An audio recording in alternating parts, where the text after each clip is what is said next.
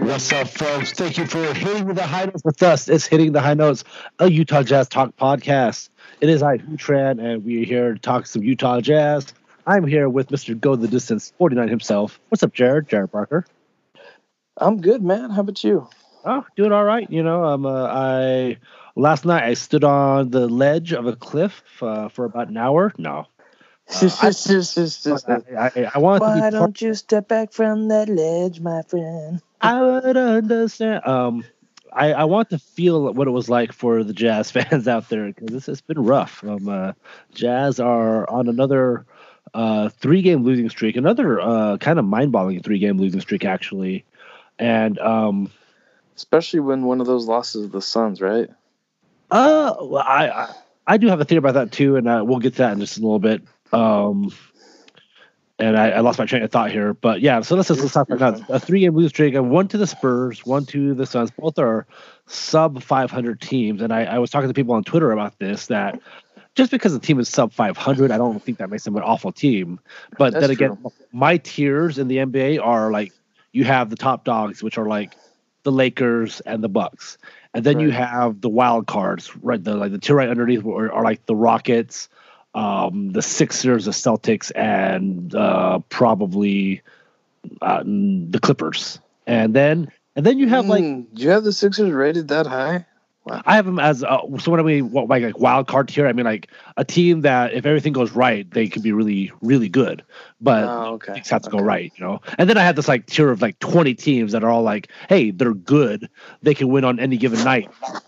And then I had the really bad teams like the Wizards and like Warriors, you know, like Well, the the Wizards' offense is nothing to sneeze at, though, right? Like they can score in bunches. Yeesh. Yeah, but if you can't, I mean, and this release of the Jazz, you can score in bunches, but if you can't stop anybody, you're not going to win games. Right. So their defense is as porous as the Jazz right now. Yeah, super bad. But yeah, so like that to me, that's why like when the Jazz lose to the Spurs and the Suns, I don't consider them bad losses because I know that they are sub 500 teams, but the West is a bloodbath, and there are a lot of teams in the NBA that you can just lose to if you're not 100. Like these are professional players; these are the top 300 players in the world.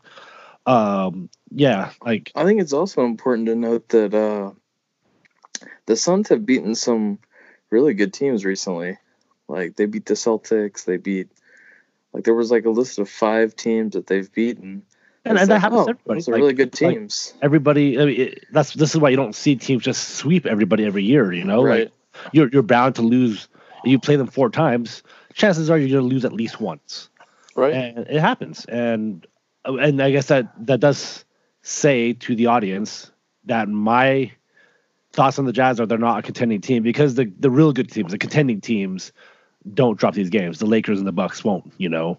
But again, that's a different tier. So that's where I'm at, I guess. So it's been a weird 3-game losing streak for the Jazz. Like Yeah. they lose the first of a back-to-back. They lose to the Suns with rest. And they just haven't looked very good. If you look at the last 10 games, they're like 4-6. If you look at the last 12, they're 4-8. They haven't been very good since the end of January. This month of February was supposed to be their easiest part of the schedule, I think. Or maybe not. Maybe they had a tough February, but man, this is like their low end. Like they thought they could at least win 4 games here, and it's been rough for them. Well, yeah, we had that nice little stretch where win 4 games going into the break, and then it looks like whatever guys did on the All-Star break, they didn't come back ready to go. Well, I mean, I know that we see that and like we're blaming the All-Star break, but honestly, I mean, the Jazz won on a deep 3 with Bojan in Houston. They won on a missed goaltend call against Portland. I mean, the Jazz could be 2 whatever in their last 14, so 2-12 or whatever, or 2-10, whatever it is, 2-10, and so I think it started before the All-Star break. If you read Eddie Larson's Triple Threat today, he had a lot of things. Like he said, January 25th was the day that like the Jazz. The Triple Threat now? I thought it was the Triple Team. whatever it is called. No, I didn't And read it because I read what he posted, and then I was just like, oh man, you're right. I don't want to read that. Like the way you're describing it. For everybody who doesn't follow Andy Larson for the Salt Lake Trib, he actually wrote something really funny because he said he wrote a really long, thoughtful article that no one's going to read because when the Jazz lose, his readership numbers goes down. And that conversely for podcasting too, we notice that our numbers don't do as well when the Jazz are losing. And I get it, misery loves company and nobody wants to explore more content when the team that you love is not doing well. And I get that. So yeah, but you would think that they would want a company with us, right? So they'd come to us. Yeah, I guess misery looks with a bad metaphor, but just like they're loathing and they don't want things to pile on, and it happens. Yeah. When you work in a news station, sure. like when I work at KSL ratings would dip when BYU was not doing well. That makes sense. One of the things that ratings are dependent on when teams are doing great, So, we have seen a lot of things from Twitter. What's the big Twitter explanation that you see out there about the Jazz play right now, Jared? Everybody is really down on Rudy Gobert, and they're saying he's not defending well, and I'm like, well, neither is the whole rest of the team. It seems like that's true, but he had comments about how the defense all about Rudy. Him. Yeah, the defense starts with him, and so I do have sort of a theory about this, like. The Jazz have a really bad 15-game stretch lately, right? Or 15-ish to 20-game stretch. Well, they've won 4 of their last 12. So right. So that stretch in particular is the really bad one. So last 12 games, in the last about 15-ish games or so, the Jazz have seen a lot more five out lineups that the Jazz did not see in the first about 30 games, right? It feels like we saw more 5-out lineups in the last month than the Jazz saw in the first 3 months of the season. I would tend to agree with that. Right. I didn't look it up. I didn't look at the stats, but it started with that Houston game almost without Capella, without Harden, without Westbrook. It was around that area, and unfortunately, the 5-out lineup, the Jazz have not really figured out a way. Like they've tried a little bit of zone, they've tried a little bit of this, but unfortunately, it does kind of neutralize, like not completely, but it does kind of neutralize the best player on the Jazz. It seems like what's gonna have to happen is that Quinn is gonna have to be willing to change the defensive scheme this offseason or something. Because I think I read that somewhere. I can't remember exactly. But it said something like that up to this point that Quinn Snyder has not wanted to basically reinvent the defense or change things up so that they could better handle the 5-out lineup, and that's got to be hard, right? Like he spent 4 years perfecting his defensive scheme with Rudy Gobert. Like it took 3-ish years to really get that defense. I mean, it got better every year, and then last year was kind of like we saw the antithesis of Apex. This looks really good. Like this team can be really good defensively, and then teams got a hold of it. Now they have counters, and like we've talked about how Quinn is more of a hey, let's make sure we execute right, and if you focus and execute correctly, you make the other team play your game. Yeah. And so by reinventing, it means that okay, now we have to play these other people's game, and in the middle of a season, I can get that as hard. In a 7-game playoff series, you do have to make those adjustments, and I think they can. Yeah, and I think the Jazz are experimenting with ways like the Juwan Morgan lineups, the zone lineups. I felt like that actually worked maybe even better in the first half of the Rockets game. Better than it did last time, because when Royce went out, because this is something I was watching for when I was there on Saturday, is when Royce went out and they brought in George Niang, I was like, oh crap, Royce is the best defender that was out there. And then the Jazz had given up like 36 points in the first quarter, And then they had a really good stretch with Juwan Morgan at the 5 and George Niang. George didn't do much, but he played his assignment okay. He didn't like score a ton on offense, and I think that's what really lost more than. I wouldn't say the Jazz defense was all that bad against the Rockets, because the Rockets are really good offensively. I felt like the third quarter they let it get away from them. I said these kind of things on my sportscaster. I felt Russell Westbrook was kind of the key to that game, even more so than James Harden. Harden scored 38, but Westbrook had 34, and he was really he started some of those what the Jazz possessions look like when we start the blender. Well, he started some of those, and I'm just like, dang, they're beating us at our own game here with this freaking blender action. And then, the looks from three we didn't get were great, and we let the Rockets. Now, this is where the defense comes in. We let the Rockets shoot 48 3-pointers, and we only shot somewhere in the 20s, and we shot like 20-something% on those. We shot like 24%. So, and they shot 42. And so that really kind of ended up being, the multifaceted ways we lost that game. And it's like, if we keep doing that we are not going to win games. Like, we've been winning games throughout the season because we've been one of the best 3-point shooting team. Even though we don't take the most of them, we've had really high percentages. And if we keep shooting this poorly, it's going to be a problem.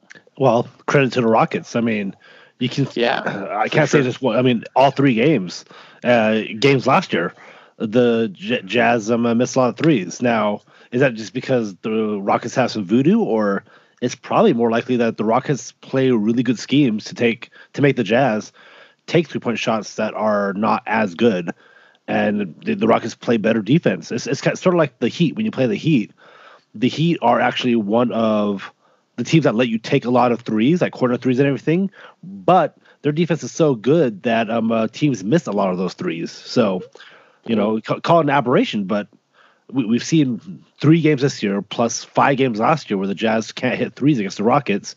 It might be because the Rockets are playing a defense that the Jazz aren't equipped to handle right now. Yeah, and it's a switching defense. Yeah, I am interested to see what additional counters end up coming up, because the Jazz are going to have to come up with something, because this is the trend now. Well, the Jazz. We'll see. We'll see if the Jazz play the Rockets again or not. We'll in the playoffs. So yeah, that might happen. Unless we keep free falling, so that we end up playing like whoever the second seed is. Nuggets, Clippers. Again, I've been beating the drum all year that there are no easy matchups in the West. So 7, 6, 5, 4, 3. The Jazz are going to have a hard time, regardless. Yeah.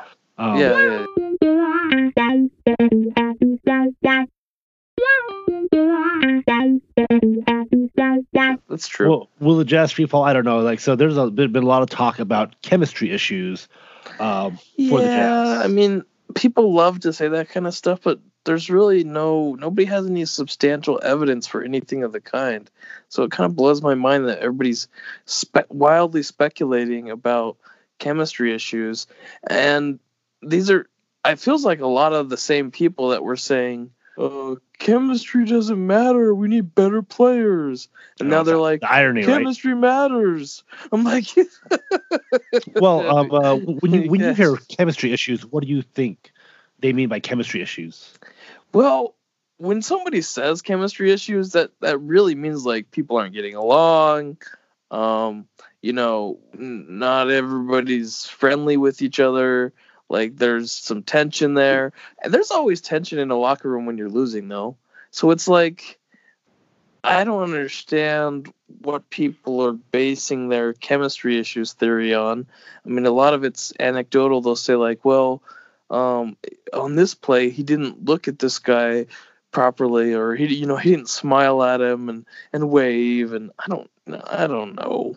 Yeah, I agree with you. What I think other people think the chemistry issues are, what they mean by that, because when I hear chemistry issues and when I see what they're talking about, And then I think there are chemistry issues, but not the same chemistry issues that you're talking about. Right. Because like last year's team, we that was the big talk all last year. Oh, the Jazz have great chemistry. You don't want to break that up, but the Jazz didn't have the talent to run a lot of things that. And even though the chemistry the chemistry last year was great, but also took a few years to develop that chemistry. For everybody to get comfortable with each other. Exactly. It took a whole first half of a year for Ricky Rubio to get comfortable with the system and everything. And I get that last year's team, like Joe and Ricky, were really good friends, and Joe, like everybody really loved Ricky. And when people talk about chemistry issues, like these guys are like maybe aren't. I don't think they don't like each other. I think and this is an imperfect metaphor, I understand, but I want everybody to think about their jobs. Like where I work, I have like everybody I work with, I'm friendly with, but I don't actually go out to drink with all of them or go out after work or do anything. But boy, like when I'm working with them, boy, I really like them. Then there's a few people maybe I don't hate, but I'm like, oh man, I'm working with them, I'm gonna have to pick up some slack. So there's a synergy issue is what my thing is. There's synergy.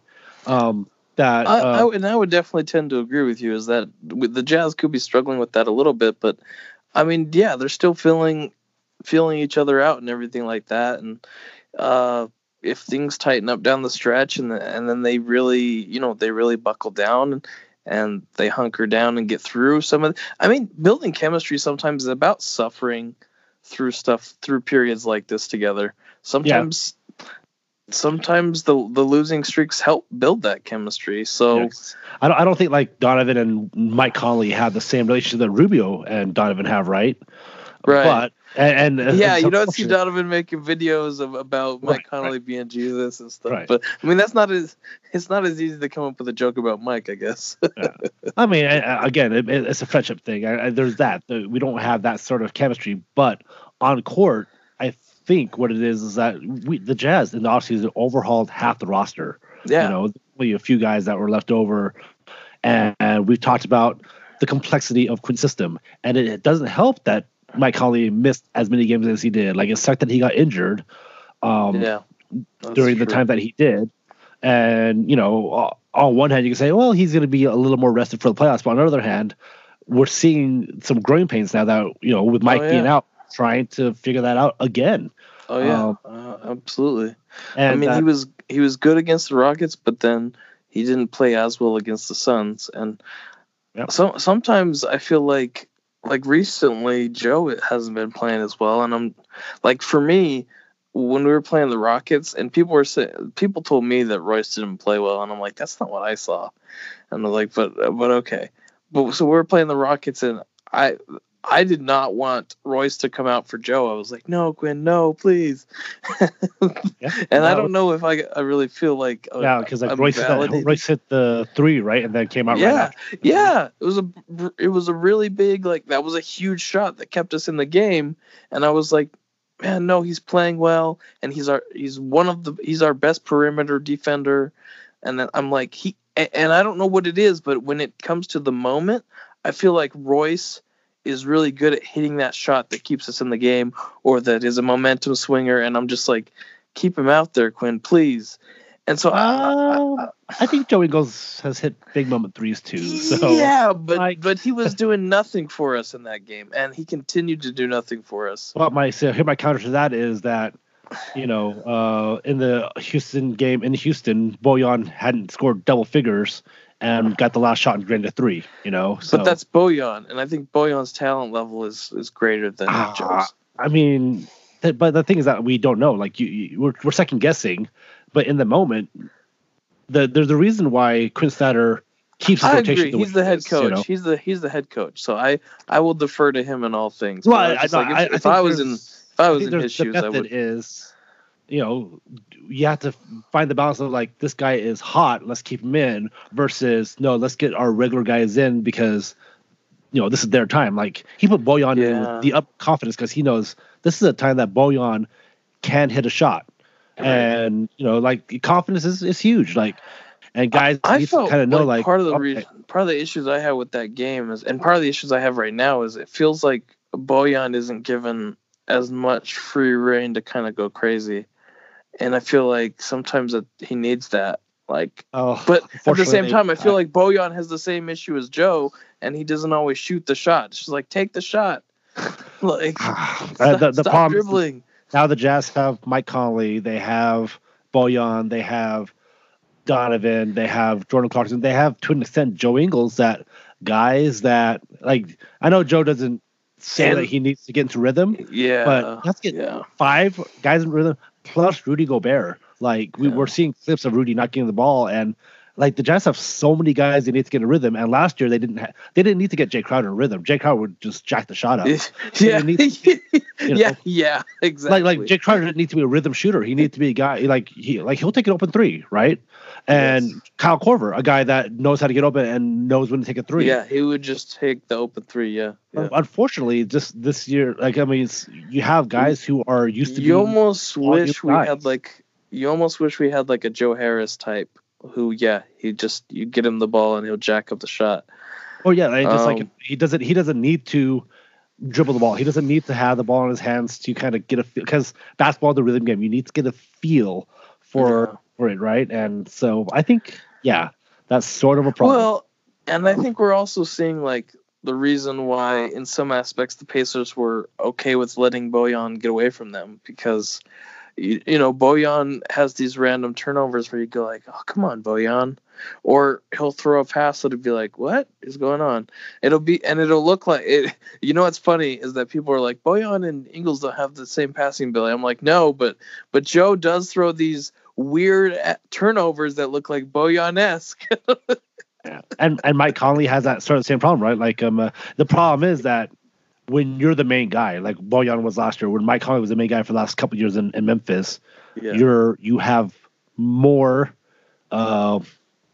possessions, and so a turnover is not as bad, because you're gonna have you have 5 possessions where you don't have a turnover. Exactly. Now Mike's only gonna have 2 possessions per turnover. And if one of those is a turnover, it looks bad. Worse, and that's the problem. I feel like the Jazz right now have a lot of guys, and it's been the problem I think all year. Like, we've talked about a lot of ball handlers. Like, they have a lot of guys they need to get going. Like, we talked about it early. Rudy needs to get going. Donovan, all these guys, and it's hard to find time. And maybe the front office made a mistake. And again, Bojan was not their plan A. So you know what I'm thinking? I'm not so sure that they necessarily made a mistake, but I feel like we're like one piece away from maybe things settling into place. We're missing a linchpin a la Derek Favors. We're missing the guy who's the grinder, who does the dirty work, and you know, he's just there and plays hard, and he makes everybody else just go like, wow, man, he's putting us on his back. Let's do this for him. And I felt like that was really one of the most underrated aspects of having Derek Favors on the team, is that he was just like, he was the classic. He had the same sort of, like, it felt like the mill, you know, I guess what you can call the Millsap mentality, where it's just, you know, lunch pail, come to work, do my job, you know, and kick butt, and I don't care if I get credit for it. But a lot of Jazz fans, you know, we see that and we go like, man, that's our guy. That's one of our guys. Like that, this guy, you know, he's one of us. He's a Utah, and he's like, because Utah has this very, you know, that the whole beehive thing, the beehive state, you know, everybody working together. People working together. You know how it goes. Fourth grade. And so, I don't, like, maybe, I guess, I'm not quite sure. I mean, it could be. Me neither. The Jazz don't really have that locker room. I don't know if a bench energy guy, because I know people want Trevor Booker back and all this stuff, you know, and please no. I mean, people keep saying that, but it's just like, if Trevor Booker was the secret sauce, would somebody not else have him on their roster? I mean, I do miss his energy. I do miss his bench leadership. I do miss his locker. I mean, and Jay Crowder had that too, obviously. Yeah, I mean, but I also miss him bitch slapping Roy Hibbert too. And maybe we're missing that. I don't know. And what what I'm scared to say is that, like, I mean, I don't. The problem is that with saying that is don't say it. Don't say it. You're missing Ricky Rubio. No, no. What I'm saying is that no, I'm just kidding. By saying that we don't have a guy that's grinding, coming to work, like it makes us sound like the other 15 guys on the Jazz roster don't do that. And, no, but I feel like Favors, like the other guys may do it, but Favors felt like for some reason he did it more somehow. I don't know what it is about Favors that really. Yeah, I never got that sense from Favors. Like I never, like when you said that, I was like, oh, I never felt that same way about Derek. I mean, I thought he was a good player, but yeah, I don't know. I mean, I kind of fell in love with Derek Favors. Yeah. He is the one part I said about him is not about necessarily the work ethic, but I think the fact that he would do the dirty work, and that is something that was well. That was something that was well. Maybe that is the problem. The Jazz don't have. They have too many guys who need to get. And when I say that, I don't mean it the wrong way. But they need to get theirs to get going. Like Donovan needs to get his. Rudy, we've seen the last couple games not get his on offense, and it's really affecting his. I mean, the 5-out lineups have caused him to get less rebounds, but he's also not trying as hard on rebounds right now, and I agree with that. Yeah, he might be frustrated that he's not being able to dominate the game like he usually does, or like he did in the All-Star game, and he's like, "Oh, look what I could do in the All-Star game, and now you're not giving me the respect I deserve." I don't know. This is where I feel like ego can get away from you, and I'm wondering if that's what's going on with Rudy. I'm like, is he letting his ego get away from him? I mean, it's hard because I wonder if they're just getting frustrated because they're trying to run their game plan, and it just takes a little slip up. Like one guy not like in the zone, like Dan Clayton pointed out today, in the zone when Jordan Clarkson's out there, he's not even playing zone. He's just kind of there. He's not even getting to the zone correctly, and that just makes it harder for the other four guys out there, and it can be frustrating. Like, again, going back to your job analogy, right? Like if somebody makes your job a little bit harder, you still may like that person as a person, but you're like, man, I really hope I don't work with this person again, or I really hope they pick it up because I don't want to pick up their slack anymore. You're like, oh man, why can't they just fire this guy? Whatever. And I mean, not even to that extreme. Like so sometimes, like you just have someone has a bad day, or like you just know that they're not as good as they're at their job as somebody else. Right. And you're like, oh man, that other guy's right over there. I wish I was working with him. Yeah, or like for me, I have new coworkers almost every shift because we just work different shifts, and I was like, oh cool, I have a really good team this shift, awesome. Or some shifts I get there, I'm like, oh crap, so and so here, I better be sure I'm on my game because they're gonna make my job harder, or newbies here, and maybe that's what's happening on defense with the Jazz right now. Is that last year they were so actually, I could definitely last year they were so synergetic, and everybody knew where everyone was going to come. This year they're still learning. They've only been together 55-ish games, which sounds like a lot, but it probably isn't a lot in the long run.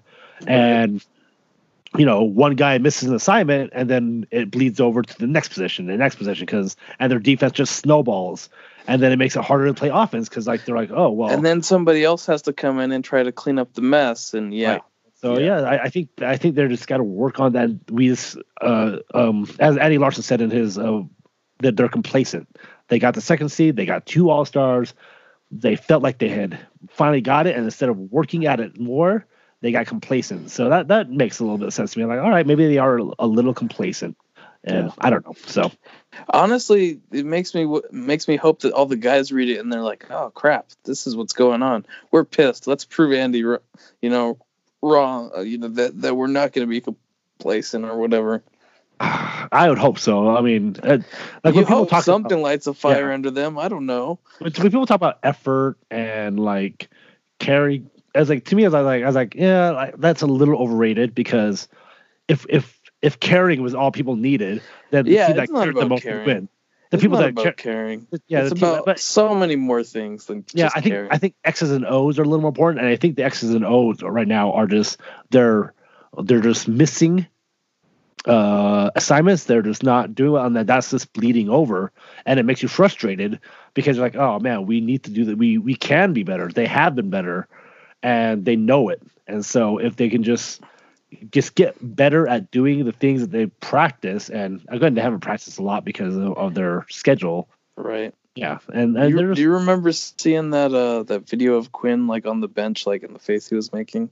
Yeah, like just kind of like despondent. Yeah, staring into space. I'm like, oh man, that's rough. Yeah. He's in deep thought. I can only imagine what he's thinking over there. He's like, what do I do to get these guys?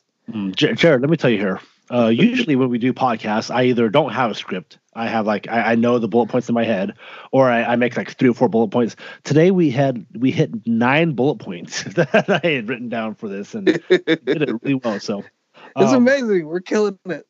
So what's exciting though is that the Jazz, we were recording this Tuesday night. The Jazz play the Celtics Wednesday night. We are going to have the host of NBA Unwrapped from the Unwrapped Sports Network, Mark Belville, come on, and he's a big Celtics fan. We're going to talk Jazz, Celtics, preview the game for the listeners. How about that? Sounds great, man. Right. Well, so we'll be right back, and we'll have Mark Belville on after the break.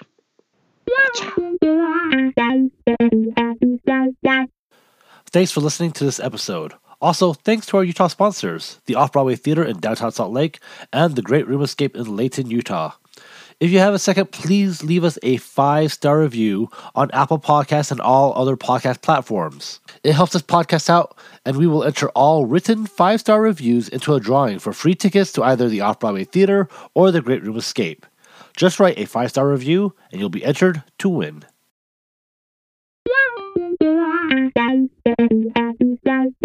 All right, folks, welcome back to Hitting the High Notes, part of the Unwrapped Sports Network, right, Jared? Oh, yeah. Oh, yeah. Unwrapped. Jared and I are both part of the Unwrapped Sports Network. We do Sportscasters, which is an app and a video streaming service like Periscope for sports on Sportscaster. Download the Sportscaster app.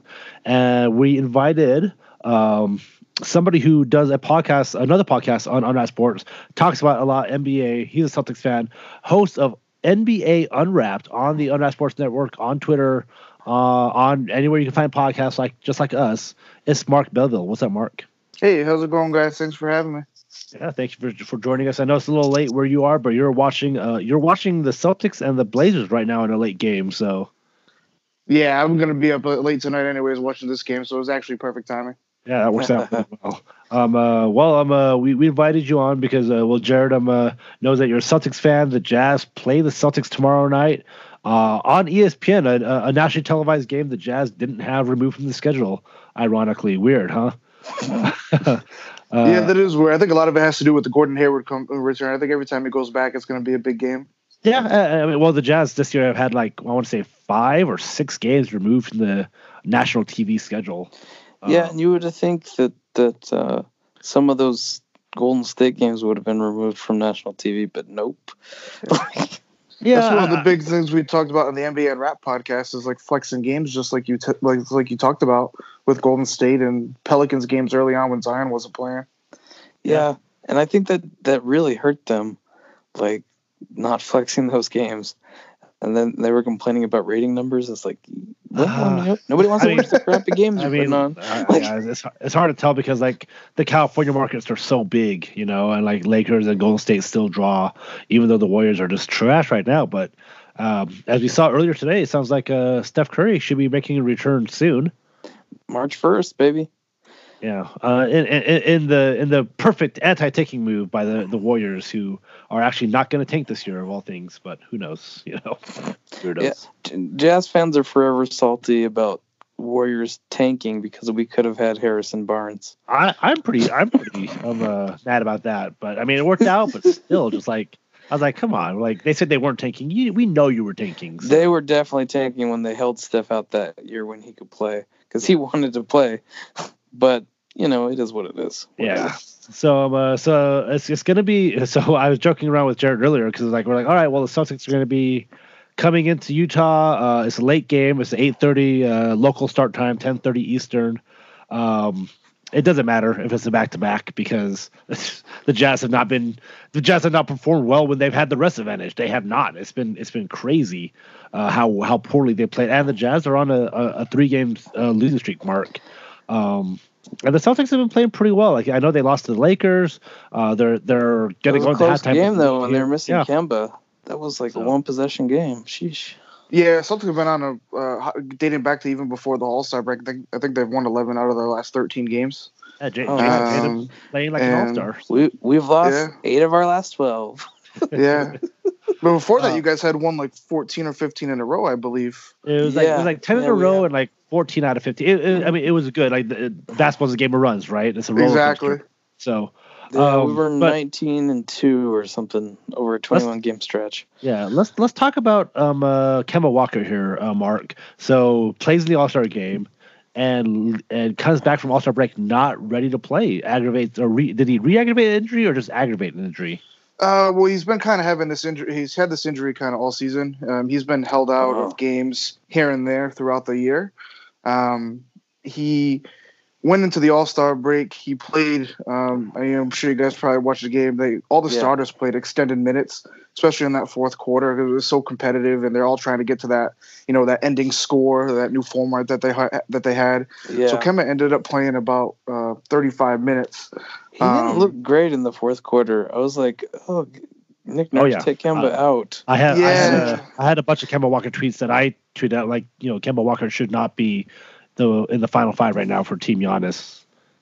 Yeah, exactly. He didn't look good. He had some pretty big shots earlier in the game. Yeah, and he did. He actually had really good. He was up there in the MVP talks for that game. He was like 24 points or something like that.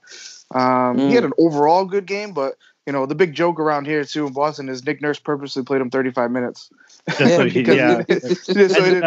joke going around, right? That's hilarious. Them in Toronto are going back and forth for the 2 seed right now. Nick Nurse is playing 4D chess, everybody. So exactly. I actually had this argument with one of my good buddies the other day. He was saying that how Kemba is, he's obviously $30 million man. He's going to know his body better than that, and he's going to tell the coach when not to play. But these players, they know their body, and the Celtics, doctors and their training staff, if there was a minutes restriction or if he couldn't have played that much, they would have let them know. Yeah, that makes sense. A part of me thinks Kemba, like, he was feeling okay, and it's just something that happened to swell up right before the Timberwolves game, the day before the Timberwolves game that they played last Friday. Oh, that makes sense. I mean, you would hope that the doctors are good, but like, look what's happening in Philadelphia, that Ben Simmons has been dealing with something all season, and then all of a sudden now it's like maybe nerve damage. So, I mean, I do want to trust that was wild, man. And like, sometimes they miss big things like this. It's crazy. They do, yeah. And that Ben Simmons thing could be huge for them. He could be miss an extended amount of time. They're saying so. It might make Philadelphia a better team for him. It might. Usually, when one of Embiid or Simmons isn't playing, they're a better team, right? Yeah, it doesn't make any sense. They need to trade one of those two because they obviously don't work together. Yeah, they don't. Yeah, like they don't like Jared and I on the first half of the podcast. We talked about chemistry and synergy issues. Yeah, and I think there's definitely a chemistry issue with Ben Simmons and Joel Embiid. Yeah. So. I think they both want to be the top dog, and they do. And there's a little bit of a chemistry issue there, but there's also that team is not built either for both of them to succeed. Oh, I definitely agree with that. 100%. If you look at them, like when they were successful, you had like last year when they built them for the '98 finals or something. Exactly. Like they were surrounded by shooters. You had JJ Redick, who's been a knockdown shooter his whole career, and then you had Jimmy Butler, who's a bona fide closer. Is a guy at the end of the game who can just go get you a bucket. And they almost went to the Eastern Conference Finals last year. Obviously, lost Game 7 on that crazy shot by Kawhi last year. But ironically, Jimmy Butler, who could hit a 3 last year. Yeah.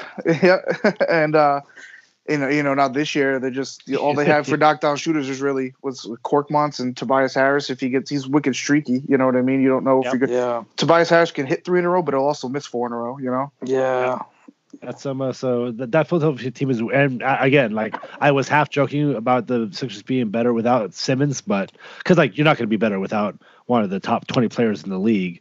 But it does mean that Joel Embiid will have, if he stays healthy in the playoffs, could be a huge monster. We'll see his ceiling.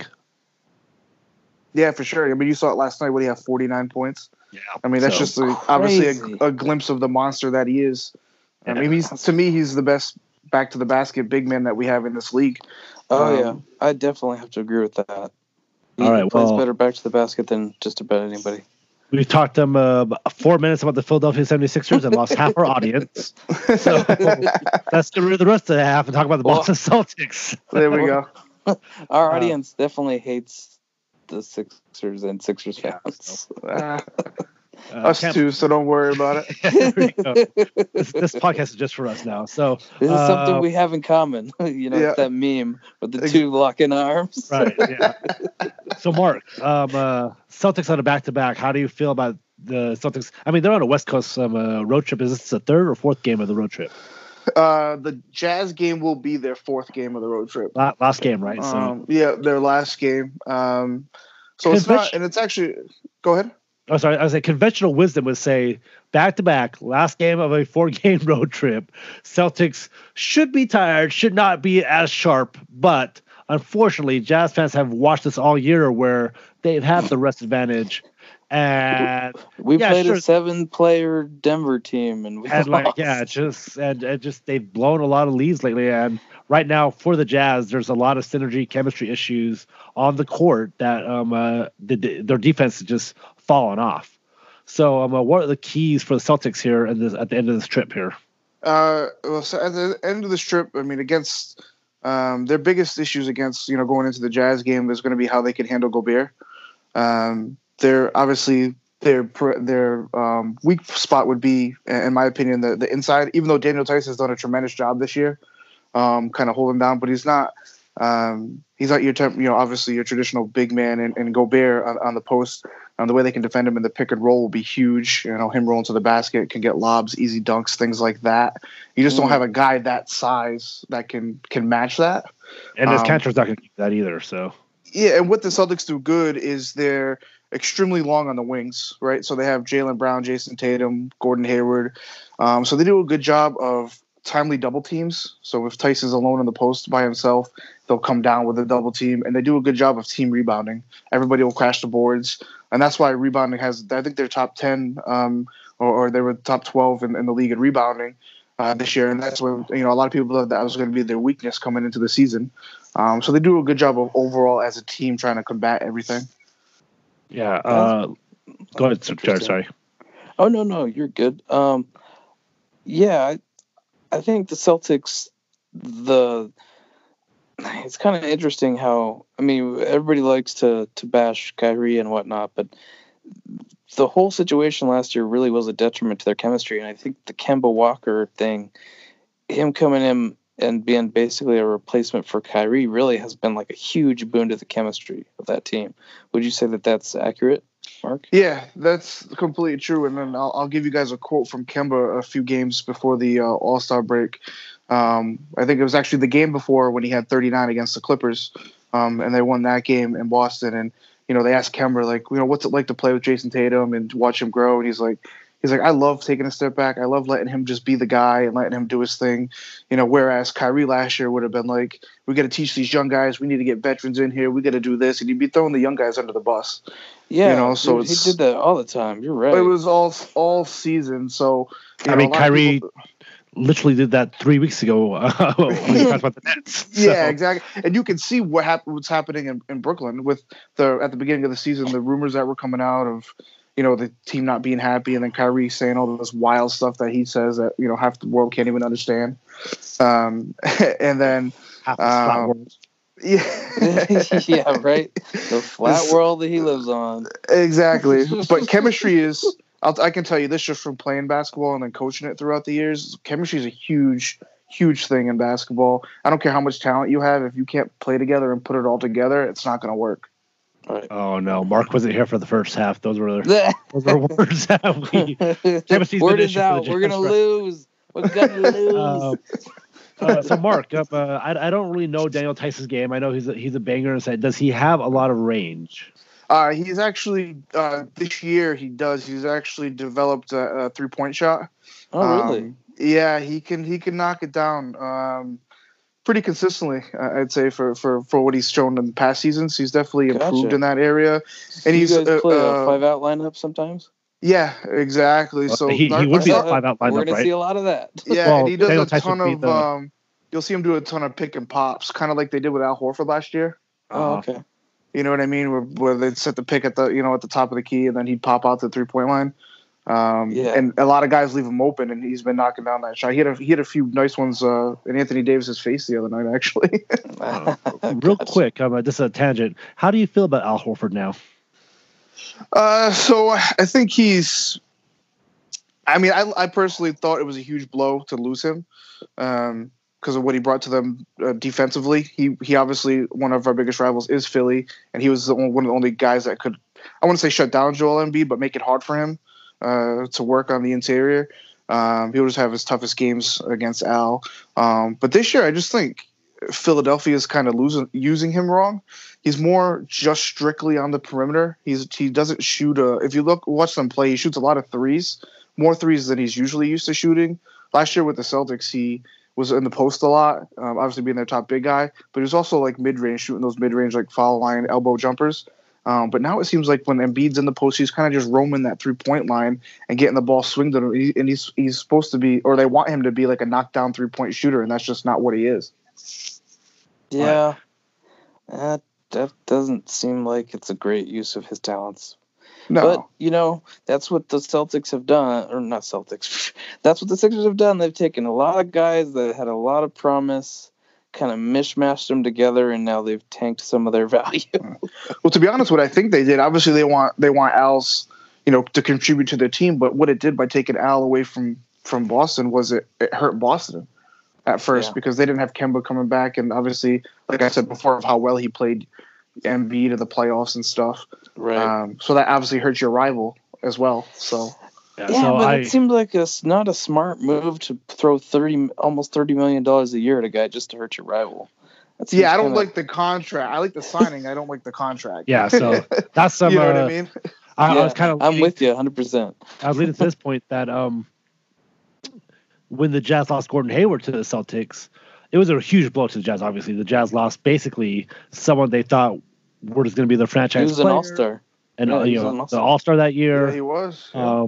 I had a Boston Celtics fan at work when I worked where I did at the time, and he was like, he's a Boston fan, and the signing happened. The Monday came, and he's like, hey man, how do you feel about the Jazz losing the Celtics? And for like that July 4th, that day was pretty hard. I was like, oh man, I was mad because the Jazz did almost everything they could to re-sign him. Like they put a good team around him. They were in the playoffs. They had a first round victory over the Clippers, who they were supposed to lose to. And yet the Jazz were still not able to re-sign their own free agent who they drafted, And that was the hard part. That was the hardest part to swallow.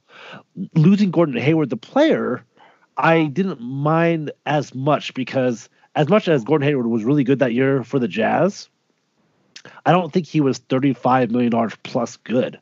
And I was like, that'd be as a Jazz fan, you have to overpay for your guys. You got to pay the small market tax. It's unfortunate, but those are the rules that we have, Yeah, and he might not have been that good, but that year, if you remember him, he was the best free agent in that class. He was. Yeah. So just like was. that's what's going to happen these days in the NBA. They're just, no matter who you are, if you're the top free agent, that's just the money that they get. Yeah, as long as look at these contracts are crazy. Yeah, exactly. or even look at the cap space. The biggest thing that I can talk about was like I don't know if you guys remember. I don't know how much Celtics basketball that you actually worked, but one of Brad Stevens' first years with the Celtics when they had Evan Turner. Evan Turner hit the market, and he went to Portland. They gave him ridiculous money, like $18 million a year or some crap like that. Yeah, exactly. And that turned into a big albatross for Portland for years to come. Yep, exactly. And I don't want to harp on it because I actually don't have that many ill feelings toward Hayward. He kind of did what he had to do. He's a free agent. It sucks because the Jazz basically lost him for nothing. And I don't think he's a max contract player, but again, Tobias Harris is a max contract player. There's a lot of guys who aren't max contract players in the league. Exactly. At least Gordon Hayward is playing close to something like that. Like Gordon Hayward's had a pretty good year, a little inconsistent, but he's had a really good year coming back from that injury. Yeah, overall, I think he's playing solid ball. He's playing really good. I mean, other than at the beginning of the season, he was averaging like the first 10, 11 games, like 22 points a game. Then he got hurt and he missed a couple weeks. But But lately, in the last 12 games, he's averaging about 19 a game. So he's getting right back up to that pace that he was at the beginning of the season. Nice. So he's playing. I mean, he's playing really good, and I mean, he's going to have to for the Celtics to ultimately do what they want to do. So the Jazz game, I guess the Celtics scare me because the Celtics are a good team. The Jazz in this recent skid have lost to 2 sub-500 teams. And the Celtics, like you talked about the wings, So tomorrow, if there's no Kemba Walker, it's going to be Marcus Smart. It's going to be Brown, Tatum, Hayward. And if the Celtics play anything sort of a switching defense like the Rockets do, the Jazz are going to have a hard time getting shots up. And that's exactly what the Celtics do. Is they switch everything. And they can. That's smart for them. this is why we always struggle with them though, because they do the same type of thing, and then they randomly will throw out a zone at us, and for whatever reason, the Jazz get flummoxed by the zone randomly. And without go ahead. Oh yeah, no, yeah. And Kemba's your weak spot on defense, so it's not like there's a point to exploit. Well, that's what I was going to say. So without Kemba, we lose a little bit offensively, but you put Marcus Smart in, and then we have our best defensive lineup in there that you can have. Yeah, the Jazz are going to have to hope that, number one, the Celtics are going to be playing in altitude and their legs aren't under them, and the Jazz need to find their defensive identity. Really like focus down, make them Tatum, Hayward, Brown, Smart, shoot hard threes. At the same time, I feel like the Jazz. At the same time, we're ragging on the Jazz a little bit on our side, and this is what we do in Utah. Like, people get mad at the Jazz, and like you should see Jazz Twitter, man. People are, especially after that loss to the Suns, man. It was like the sun was exploding on Jazz Twitter. Anyways. Yeah, exactly. So basically, I feel like the Jazz always bring their A game when they play the Celtics because of the Hayward thing. Because it feels like ever since then they've really worked to, whenever they play the Celtics, to play well. And so I think it gives me hope that they'll. It's because I don't think it's just an effort thing or it's just any one thing. I think there's been some multifaceted issues. And Who and I talked about this earlier, but there's some, whatever it is that's holding the Jazz back. Hopefully they'll get it together for tomorrow night, because it's a matchup that we like out here. I mean, because we like that it's sort of just a little bit of a rivalry game, with that us losing that free agent to you guys.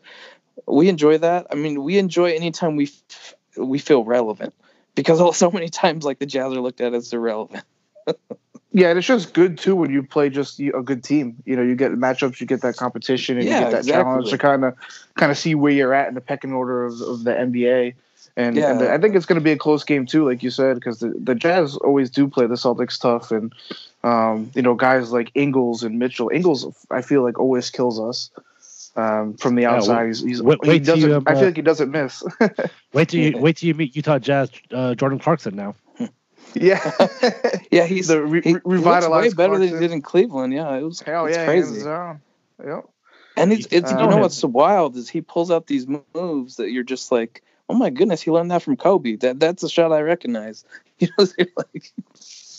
Yeah, that's true. A lot of people forget he was where he started out was with people LA. Forget about the time he spent with Kobe, and you're just like, it really shows, and it's crazy.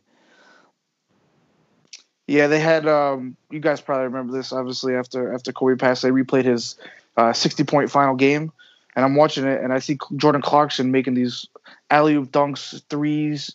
Him and D'Angelo Russell I'm like, oh my god. Like, I forgot how good Clarkson could actually be, or actually was at that time. Yeah, wait till the Jazz lost twice at night. So yeah. All right, so Mark, I don't want to give you insider secrets, but I'm pretty sure the Jazz coaching staff listens to this podcast. So why don't you give us how the Jazz can beat the Celtics tomorrow? How the Jazz can beat the Celtics? That's a tough question, because I obviously think the Celtics are going to win. But how the Jazz can beat the Celtics? I think, like I said earlier, a steady dose of Rudy Gobert. They have had some issues with big guys like Joel Embiid and Obviously, Giannis in the Eastern Conference have had some pretty big games against them, and they're going to have to knock down their shots. Like I think it's going to be tough for them to, like I said, with the length on the wings to kind of dribble penetrate. They do a good job switching, like I said, and they switch almost everything. So if on the Celtics mistakes, if they happen to go under an angle screen or something like that, they got to make the Jazz have to make them pay. I think if the Jazz can be consistent enough from the outside, they could potentially pull off a win here. And I think it is going to be a close game. So the Celtics coming off the back-to-back. And the last game, of the West Coast trip, there could be a little bit of fatigue there. So I think it is going to be a good game.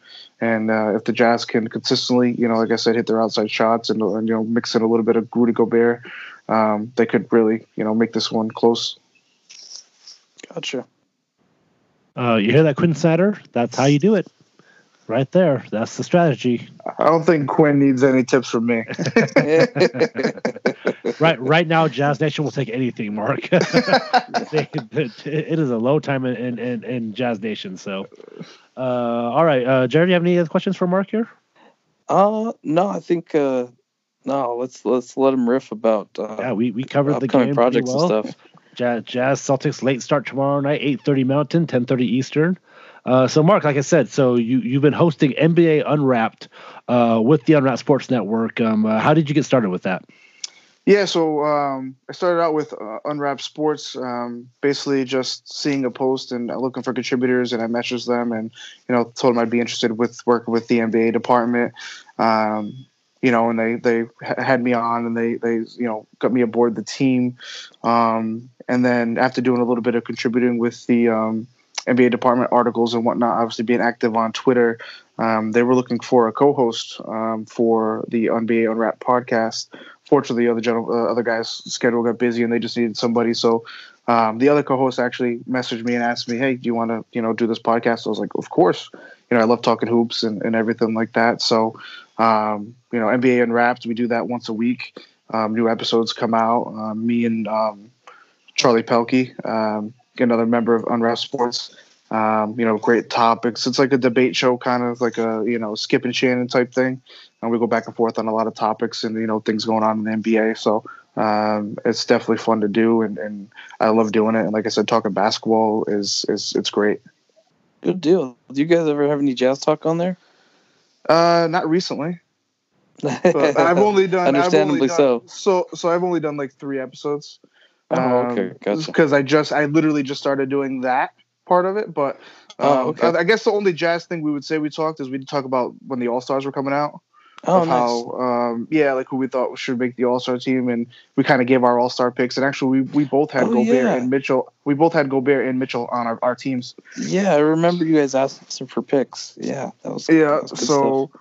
So we did that. So I'm sure the Jazz make it interesting here in the West. We'll definitely talk about them for sure.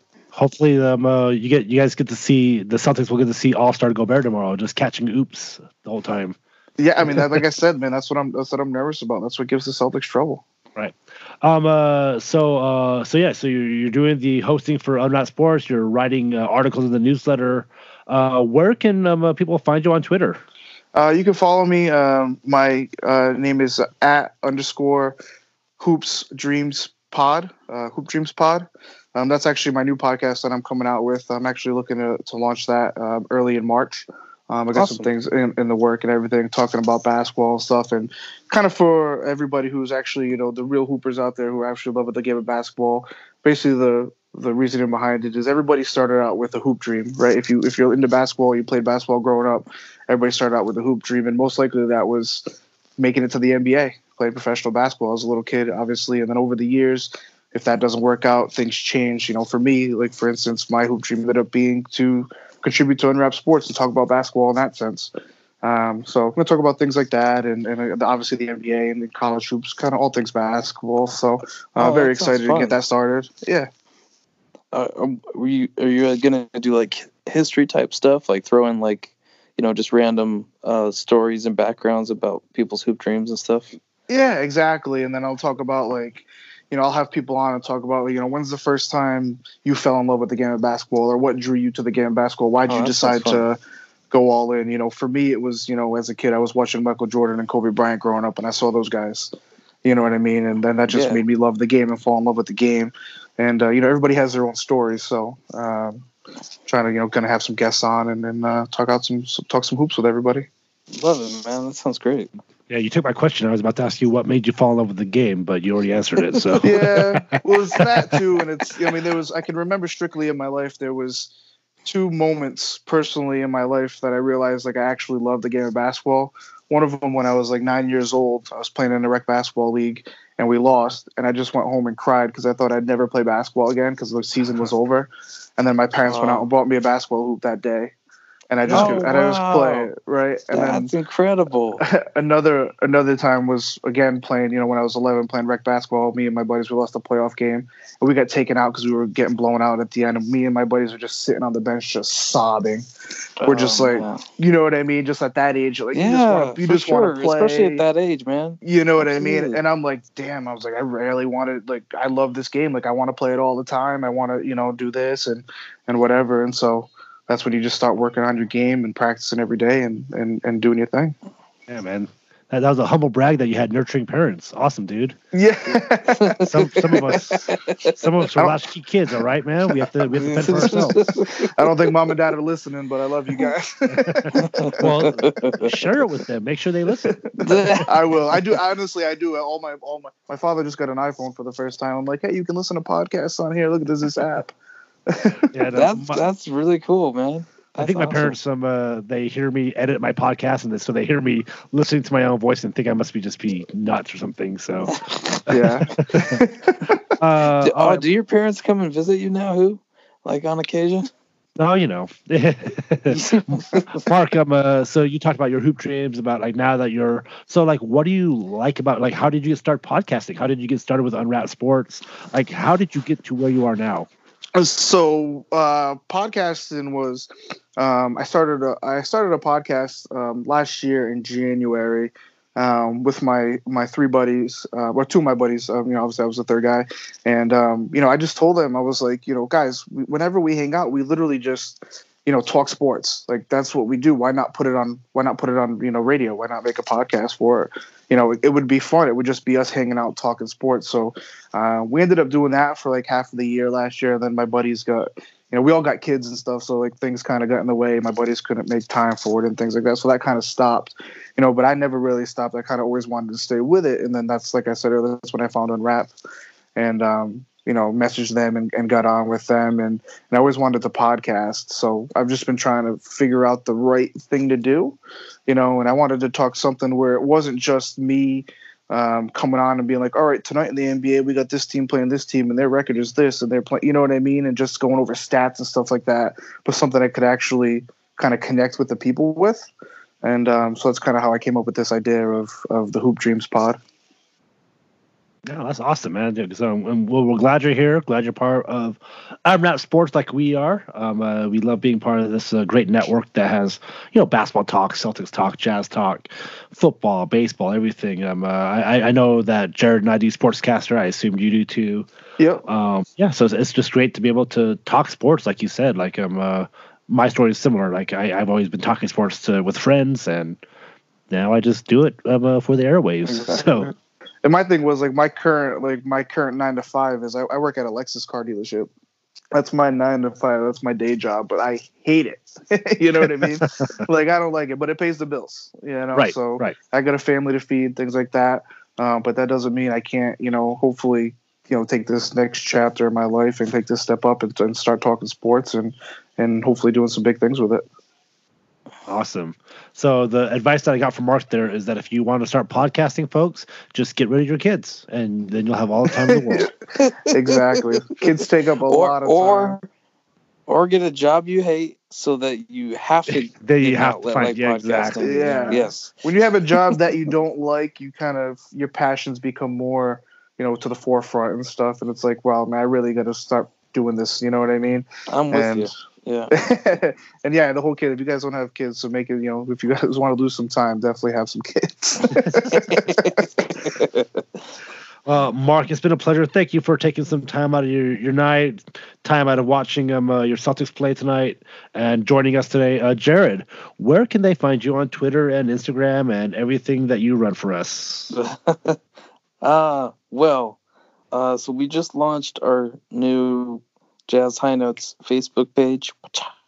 And we've got that Instagram account. They're linked. Also Jazz High Notes. The Twitter account's at Jazz High Notes, which who runs? But you can find me. You can find me at Go the Distance 49 on Twitter. Nice. Or there's actually a cool little feature where you can leave messages for the podcast on Anchor, which is awesome. So if you guys ever have a question or whatever, just drop us a line on here or on Twitter or any of our other social media platforms, and we're on it. Who actually reads reviews on air? I don't know if you guys listened last week, but that's pretty legit. Our 1-star review. They were not happy with our Jazz Gals episode. So yeah, that was kind of brutal. Their take there. I'm just like, dang man. I mean, you listened to one episode, like. Well, to be fair, it was the only episode he's ever listened to. He doesn't he talked about us not talking. Utah Jazz diehard fan. If you're listening now, we do talk Jazz basketball. So, Yeah, we do. Listen to this whole podcast. We talked like nothing but Jazz basketball. All right. Well, I'm at Superman on Twitter. At Jazz High Notes on Twitter. At Jazz High Notes on Instagram, as Jared said. Guys, it's been a pleasure. Hopefully, we'll see Celtics Jazz later tonight. If you're listening on Wednesday morning, we'll see how it goes. See if the Jazz can get off the schneid, as they say. So, Mark, thank you again for joining. Enjoy the rest of your Celtics Blazers, and we'll see you guys next time.